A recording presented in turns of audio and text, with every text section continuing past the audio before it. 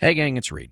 Before we get started, I just want to say thank you again for listening, and I hope that you will share the Lincoln Project podcast and our mission to protect American democracy with your friends, your family, and your colleagues. To get more information, please go to lincolnproject.us and sign up to be a supporter today. And now, on with the show.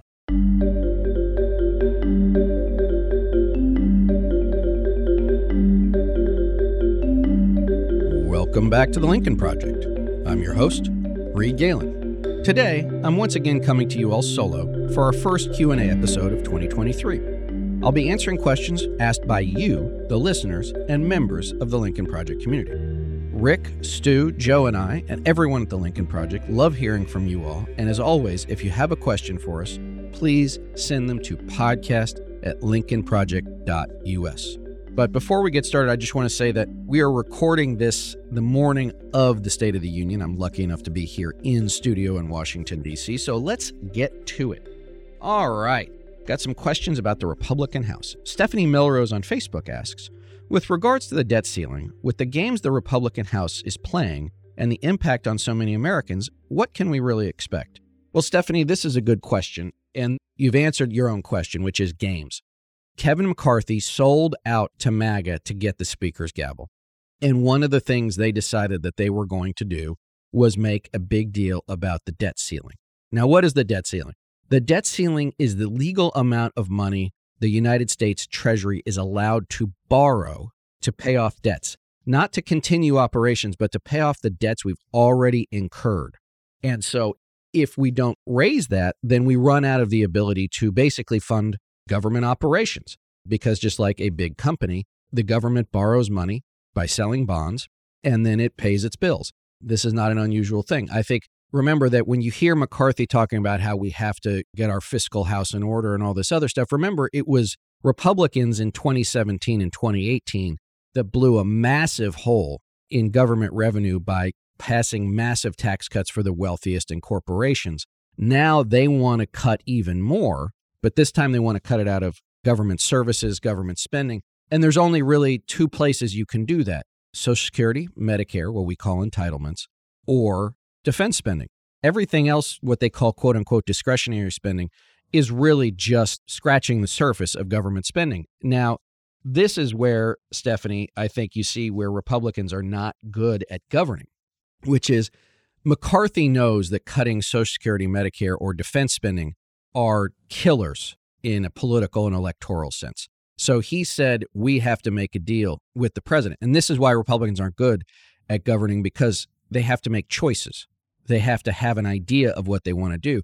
So right now, I would venture to say, and maybe he hasn't said it out loud, but he's probably thinking in his head, like he's desperately hoping that President Biden or the Senate or someone will come to him with a deal that he can try and broker with the most MAGA members of his conference, which will be difficult, because that's the other part about the games and the craziness is these people want the chaos. When you make Marjorie Taylor Greene the second most powerful person in the U.S. House of Representatives, you have chosen to get in line with the craziest of the crazy. They don't care. And I think this is the one thing that it's so hard for normal people, right, who are just trying to go about their days, to understand. But what's surprising, Stephanie, is how hard it is to get people who should know better, whether or not that's the establishment types, media, financial, political, where I am here inside the Beltway, the big banks or the big trade associations, like they just don't believe it's going to happen. Believe it's going to happen and take action accordingly. And this is the one thing that, you can't stress enough is like, will they be crazy? They are crazy. Will they do crazy things? Yes, because crazy does crazy. And so I think that the impact on Americans, we're already facing the most inflation any of us have seen in living memory.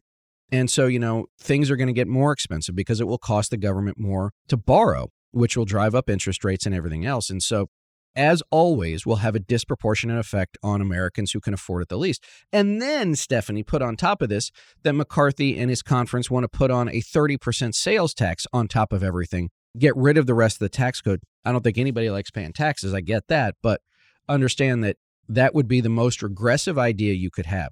Could I pay 30% more for a gallon of milk? I could. Can a lot of people in this country? They can't. And I think that that's the one thing we should never forget, which is this is a mix of plutocracy and ultimate populism, which is they are perfectly willing, Republicans are perfectly willing to hurt the people they rely on as voters for their own good. And we should never let them get away with that. All right. Tatiana George asks, I've lately been seeing on social media an LP-led campaign to target 18 Republican members of Congress who represent districts where Biden won in 2020. I totally get that this strategy is part of an effort to take back those seats in 2024, but that's almost 2 years away. Are there any immediate benefits to be gained by targeting these 18 now? Tatiana, I'm glad you asked this question. This is the perfect question. I wanted to bring this up. So you're right. 2024 is 20 months away, 18 months away, whatever it is. That's a downstream effect, right? We can discuss the pure electoral politics of this. But why are we focused on these 18? Again, you noted that these are 18 Republican members of Congress who live in districts that Joe Biden won in 2020. Okay, so they are in marginal districts. They won narrowly in 2022. They will either win or lose narrowly in 2024. These are the people who consider themselves, quote unquote, moderates. These are the people who consider themselves, quote unquote, good Republicans. And so what we are asking them to do, and we would praise them if they did it, is to go before a microphone or to put out a statement publicly that says that they will have no part in allowing America to default on its debts. They will not allow Kevin McCarthy and the rest of the MAGA Republican conference to do this to the country, to do this to the United States, to do this to the American people. That's what we're asking for. Why are we doing this? Because we know that they are stuck between McCarthy and their voters. Their voters don't want anything to do with a debt ceiling default. They don't want anything to do with the insanity or MAGA or anything like that. But they also know, these members, that they got to go back to the Capitol and they got to look McCarthy and all these other people in the face. We're asking them to make the choice. And this is the choice. It's a simple choice. It's not an easy choice necessarily, but it is a simple choice. Are you going to stand with the American people, shed your label, and vote with Democrats to make sure America doesn't default? Or are you going to do like you did when you voted for Kevin McCarthy for Speaker? Are you going to let MAGA be in charge and watch the debt ceiling collapse and everything that emanates from that? And ultimately, it will be on your head anyway. So from my perspective, these folks have a fairly straightforward choice to make. They will claim that it's a false choice. They will claim there's no such thing as a quote unquote clean debt ceiling vote. But the truth is that people that were in office when Trump was president voted 3 times to raise the debt ceiling without much of a fuss, right? Only one of these 18 voted to impeach Donald Trump after January 6th. One of them voted not to certify the 2020 election. So from my perspective, they might be moderates, but moderate doesn't mean you get to take easy votes when it's easy. It means that if you want to be a leader, you have to take hard votes when it's hard. And that's what we're encouraging these folks to do. You're right, 2024 is a little bit away. It'll be here certainly before we know it. But what we're asking these folks to do is to shed their partisan labels and to do the right thing for the American people. And as I said, Tatiana, if they do that and they're willing to come out publicly, we will praise them to high heaven. Until then, we're going to remind their voters that they have a responsibility. They have a responsibility to tell their member of Congress how they feel about something. And my guess is a lot of these voters, Tatiana, do not like what the Republicans in the U.S. House have on offer. All right. You, John, on Instagram asks, how long will George Santos last? You know, I was just talking to somebody else about that, and I think he could last a while, which means, of course, he'll resign today. Santos is the perfect doppelganger for the Republican Party. He is not at all who or what he says he is. He does not care about anything. He is an inveterate, if not pathological liar. His ignorance is astounding. And I think that there is a little bit of Kevin McCarthy, maybe a lot of Kevin McCarthy, that says, look, if the press and everybody else wants to chase George Santos around the halls of Capitol Hill like a rabbit, let them do that, because it takes attention off of me and us while we try and go do our bad business. And so I think that Santos could stick around a while. Does that mean he'll win re-election? I don't think so, right? I think he will be a one-term member, even if it's a Republican who takes him out, because he'll be an embarrassment to his district and they won't like that. But also McCarthy only has 9 votes as a majority. And so he needs every vote he sees. So he's like, great, Santos is one more yes vote on the crazy things I need. and he's a distraction from the other things that I want to go do because I made these promises. So I think he'll last. Now, again, I could be wrong, but this is really about the fortitude of a person who clearly has some significant mental issues being willing to withstand, the onslaught. But again, we're also, an ADHD society. At some point, somebody's going to really stop worrying about George Santos, at least in this moment. His district won't. The people in his district won't. I hope Democrats in that district don't. But he's useful at this point to Kevin McCarthy. So I think he's got, I don't want to say staying power, but I don't think he's going anywhere anytime soon. All right. Let's move on to 2024. At Carla J. Norton on Twitter asks, DeSantis grabs headlines by criminalizing books, banning African-American studies, and demanding girls' private info. Won't such extreme policies undercut his viability as a presidential candidate? Carla, this is an incredible insight that you've had.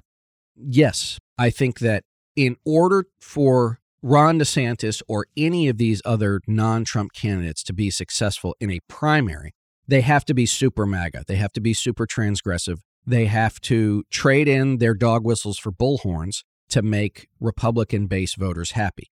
The issue becomes, if they were to get to a general election, and we can talk about that too, is that they've pushed themselves so far into the deep end of the MAGA swimming pool that it would be difficult to come back, because you would immediately shed so many swing voters, that we call them, right? They're 7 to 9% on the Democratic side, maybe 5% in the middle, 7 to 9% on the Republican side, what we call the ban line, that really don't want that in the White House. Because remember, too, is that if he were to win the White House, DeSantis or any of these people, it's not like the MAGA people will let him alone. It's not like they won't expect him to continue with such policies as president of the United States.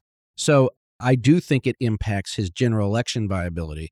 But I think his viability issues start in a primary, which is I think he's the most overbought stock in American politics at the moment. He's not a particularly good political athlete. And the stuff that he's doing now, you mentioned demanding the menstrual info of high school girls, is so far beyond the pale of normal, is so invasive that you're not only rightfully upsetting and concerning young women, but now their parents too. And as a father of 2 girls, I can tell you, I'd be like, hey, Governor DeSantis, you can stick your menstrual files where the sun don't shine. You're not getting that from my daughter. And if that means that they can't play sports, fine, maybe we'll move. And I would say this too, with the AP African-American history stuff, the College Board, under duress from DeSantis and his people in Florida, watered down the curriculum. Don't be appeasers. Appeasement never works. It only encourages them. Now DeSantis said, okay, where can I go next? If I were a young African-American athlete, right, college athlete, why would I ever go to a public university in the state of Florida? Why would I ever accept a scholarship from Florida State, from the University of Florida, from UCF or Florida Gulf Coast or any of those places, right? Because they're telling me and the 3.4 million other African Americans in Florida that your past doesn't matter and it doesn't exist, and you're going to be okay with that. And from my perspective, I think that that is something that is squarely in line with MAGA.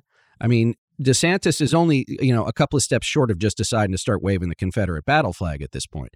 And so, to answer a short question long-windedly, Carla, yeah, I do think it will have an impact not only on his chances in a general, but in a lot of fronts with Republican candidates, not only for president, but down the ballot in 2024. Okay.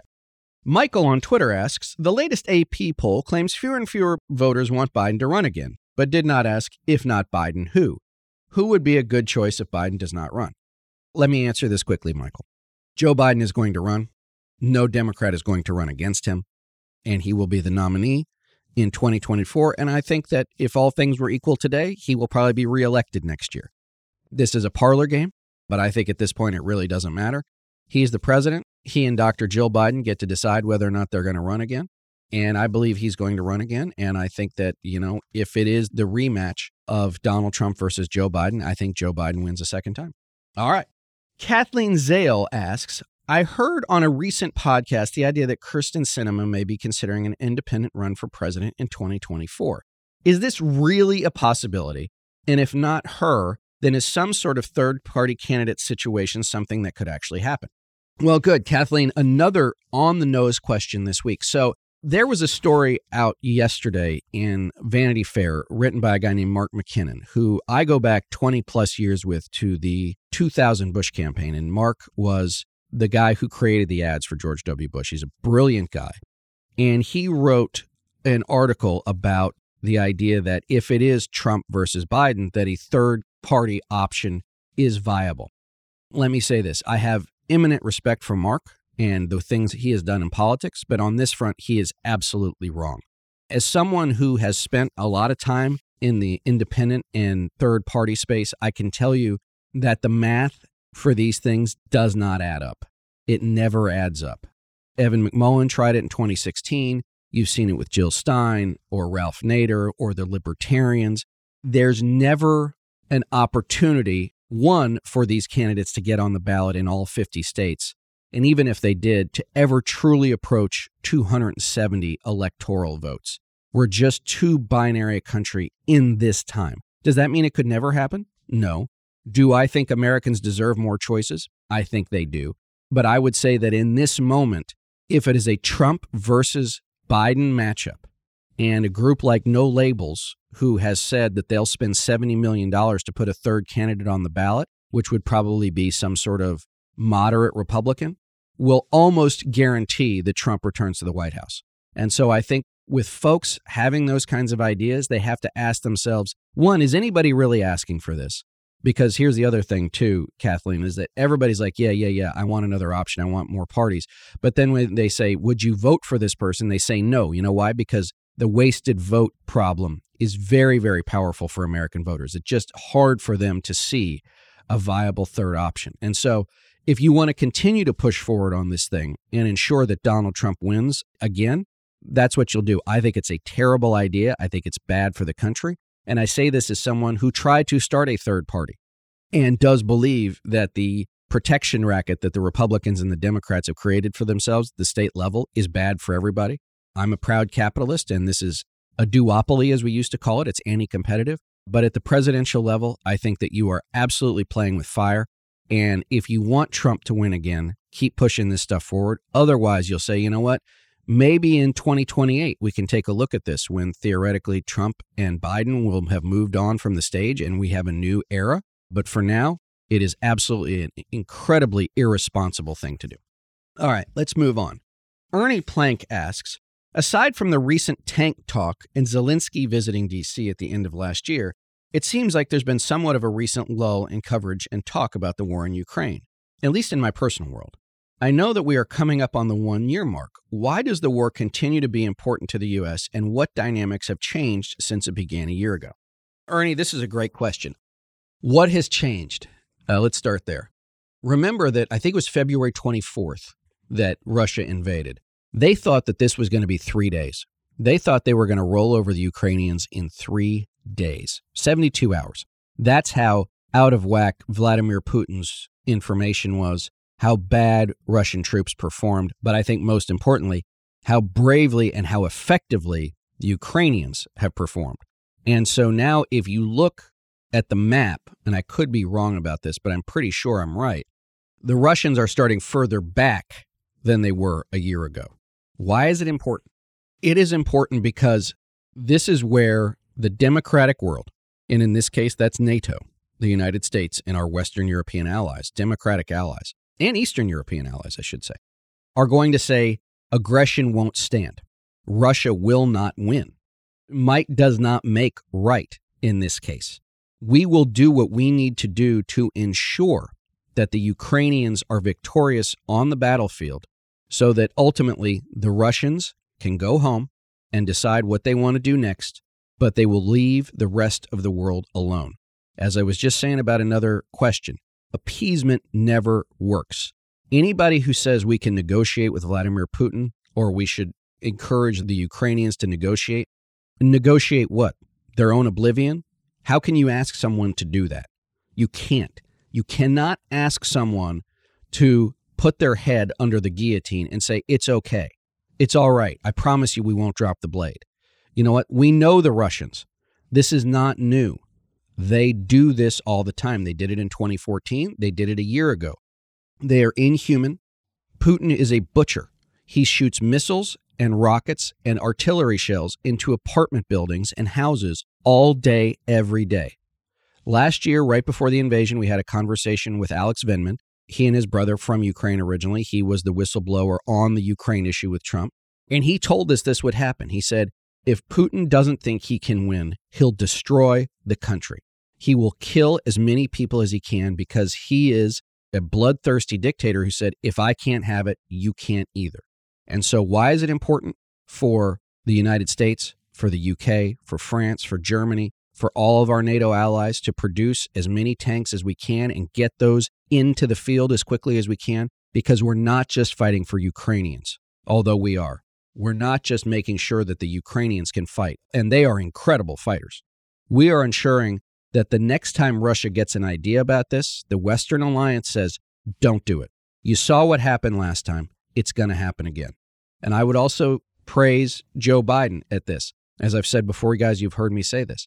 When Europe looked back a year ago when Russia invaded, Joe Biden said, I'm here and I'm not going anywhere. He single-handedly saved the Western Defense Alliance. We should never forget that. And we should do everything we can to ensure that Ukraine can be victorious on the battlefield and the Russians go home. All right, let's move on to some messaging stuff here, guys, some pure politics. Brad on Twitter says, does the Democratic Party do enough to advertise this direction nationally? I see countless billboards pushing the Republican agenda, but I don't see it for the Democratic Party around America. Brad, this is an incredibly insightful question and a brilliant observation. You're absolutely right.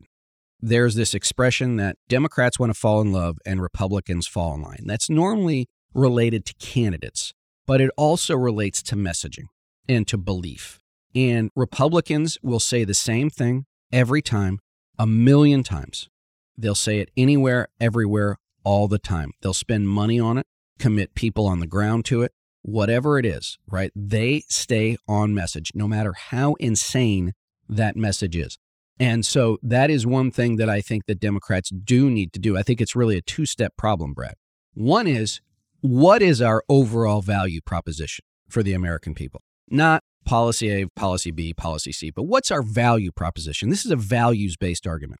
And then go spend the time and the money, not in Washington, not in New York, not in LA, not in San Francisco, but in the places where human beings actually live to communicate that message. And it has to be one that is positive, forward-looking, and inclusive. And you say, but the Democratic Party is inclusive.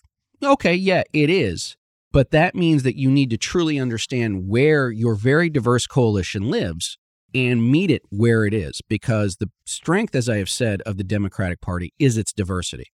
But that's also where it can find its weakest links, because what a consultant in Washington, D.C. believes and what somebody in South Philly believes, or what someone in Colorado believes, or someone in New Mexico believes, could be in two entirely different things.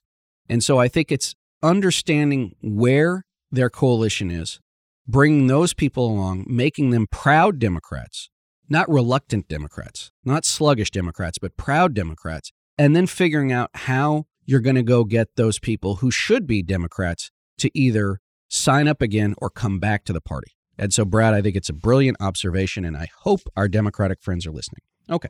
At Adam LB Taylor on Twitter asks, Republicans made up a, quote, scandal about a, quote, supposed threat from a spy balloon to distract from Biden's record low employment. What will their next distraction be? Well, Adam, wake up tomorrow morning and see whatever it is they're talking about. This is the evil genius of how the MAGA media system works, which is they take two things that don't necessarily have anything to do with one another, a spy balloon and Joe Biden's weakness on China, and Republicans' own fear about China because they don't have a lot to stand on either. And they talk about how Joe Biden's a weak leader, how he's in bed with the Chi-Coms and everything else, and they spin it, they spin it, they spin it. So why hasn't he shot it down? Why hasn't he shot it down? Why hasn't he shot it down? Then he shoots it down. Well, he took too long.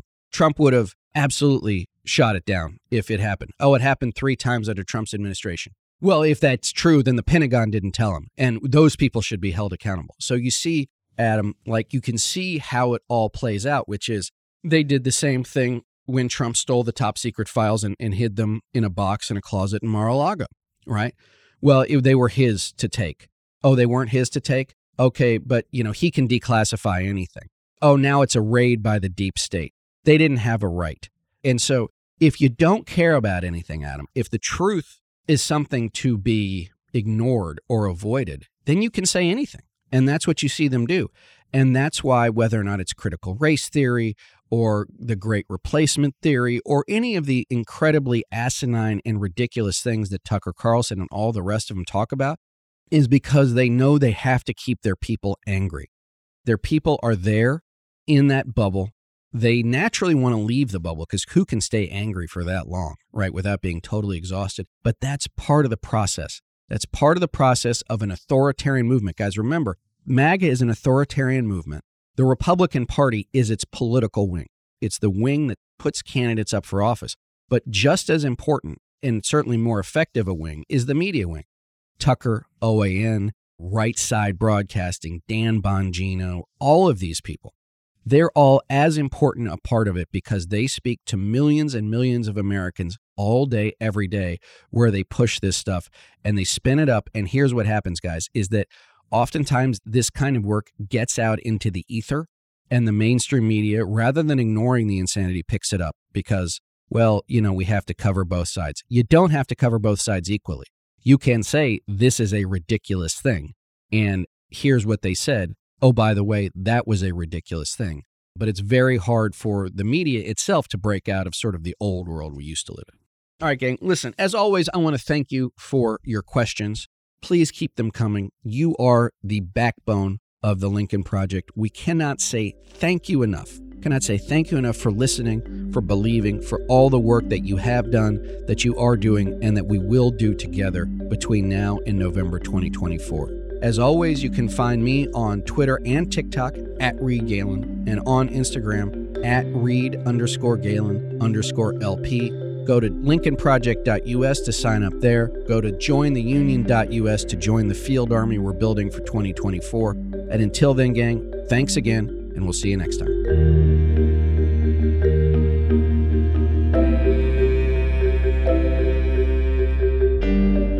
Thanks again to everyone for listening.